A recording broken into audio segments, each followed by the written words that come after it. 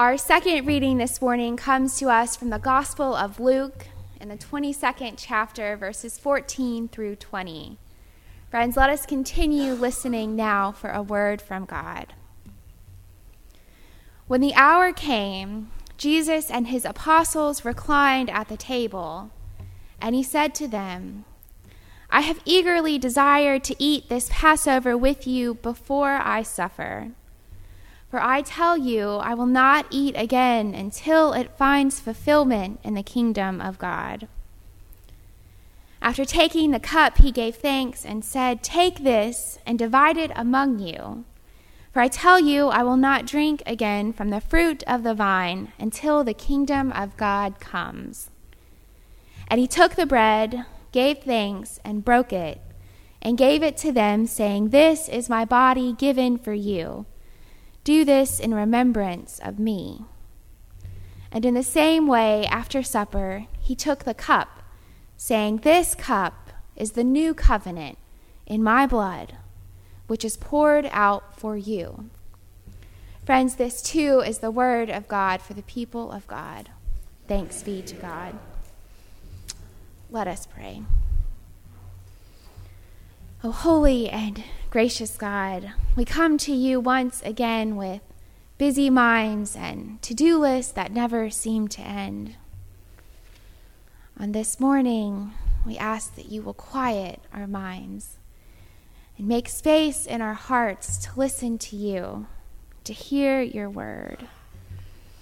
God, we pray these things in your holy name. Amen. This week, we do indeed continue in our summer sermon series exploring God's vocabulary. These words that help us to understand what it means to follow God in the modern world. Our word this week is indeed covenant. Covenant is not a word that you hear too often, or at least I don't. Except in the summertime, though. For some reason, it comes up more then. The word covenant is often thought of as a fancy word for promise. It seems to come up the most around conversations of weddings and marriages. After all, in the Reformed tradition, marriage is not a sacrament. It's a covenant that's made between two people and with God. A covenant is a promise that is made with God. And promises that are made with God are special. When I think of covenant, besides marriage, the only other thing that comes to mind is Crayola markers and newsprint. So I guess there's two other things. This week, a pretty big event has been happening in the Presbyterian world. I've been following along as close to 4,000 youth and their adult leaders have ascended upon Purdue University in Indiana for a conference called Triennium. It's the largest Presbyterian youth conference of its kind, and it's pretty magical. If you get some downtime this week and want to Google Presbyterian Youth Triennium, the Outlook has some great inspiring articles. As I've been seeing this pop up on my news feeds, it's been reminding me of those times that I spent as a small group leader at conferences similar. At these conferences where people and youth come from all over the country together, youth get divided up into what's called small groups. It's a very original name. And in these small groups, they're filled with people they don't know. The chances are pretty high that there's not going to be anyone from their home church in their small group. And they'll talk about things like what they heard in worship. They might study some scripture together, and then they might do some icebreaker activities. One of the first things that you do when you come to one of these small groups is you make a covenant with each other, usually with Crayola markers and a big piece of newsprint. The small group will throw out ideas like promising to respect each other during their time together, to always love each other no matter what, to not talk over each other or only allow one person to talk at a time. They throw out things like the Vegas rule, which I felt really dumb when it occurred to me that the Vegas rule can apply to things other than Las Vegas. What happens in small group stays in small group. Things like that. And once they all agree on the content of the covenant, they pick up one of those Crayola markers and everyone writes their name. They sign it. And inevitably, throughout their time together, that covenant gets broken, especially the part about talking over one another. In a group of 30 kids, when you've got good things to say, it's hard to remember to let one person talk at a time. So it gets broken. But at the end of the day and the end of conference, that promise to love each other seems to supersede all of the other ones. It's still upheld, and in the end, when it's over, there's often tearful goodbyes and sad I miss yous that are said as they depart. While the story that we read from Exodus this morning was not the very first story of covenant in the Bible, that was the covenant that God made with Noah and all creation, not to destroy the world again, in case you were wondering. The covenant that we read about today might be the one that we remember most when we think of covenant in the Old Testament. After God leads the people out of Egypt and they arrive where they're going, God has a talk with them through Moses. God reminds them that they've been led out of Egypt on the wings of an eagle and that they're now brought to God. Then God makes that covenant. If you'll follow my commandments, then I will make you my most precious possession, God says. I will love you. And of course, the people, the Hebrews, they agree very eagerly. I imagine there was a lot of nodding and head shaking and yeah, sign me up for that, as Moses is telling them what God has said. So they agree, and the covenant and those promises, they're made between the people and God. Yet, just a few pages over, in that same book of Exodus, do you know what happens? Moses comes down from the mountaintop after talking with God again, and guess what he finds? He finds that the people have made a golden calf right after they agreed to abide with the covenant, to keep it. God's covenant and that commandment not to worship any false idols. That golden calf was certainly a false idol. They just made this promise, and then they broke it almost instantly. What happens when we break our promises? Usually, in my own experience, I've found that once a promise is broken, then whatever it is terminated on both sides. Once the other person breaks their promise, you don't have to uphold yours either.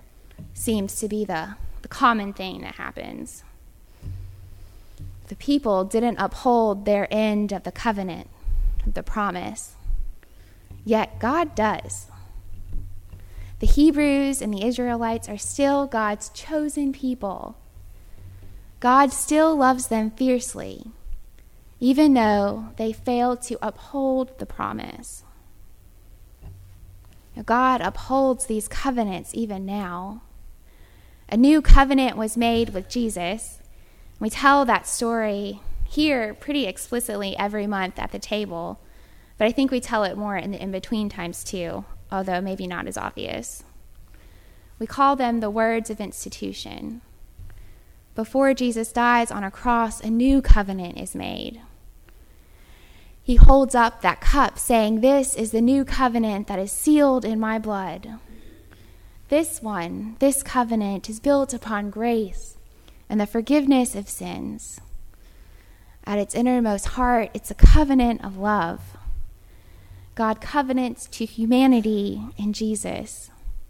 And God promises to the disciples, to us, to forgive our sins and to show us grace, despite the fact that we aren't always the best listeners.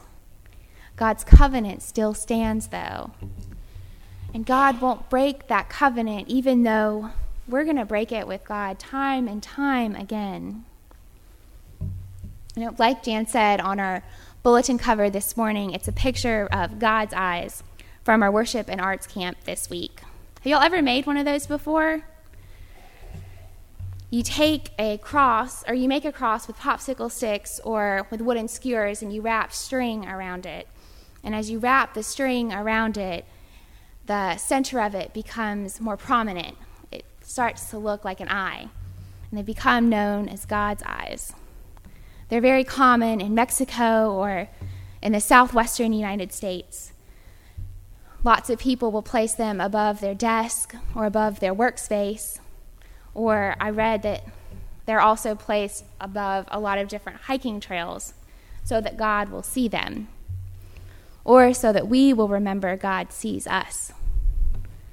When I look at these God's eyes, the collection of all of them, and see the different colors, I can't help but be reminded that God sees us for who we really are. God sees us as a people who make mistakes and who mess up, but still a people who are worthy of love.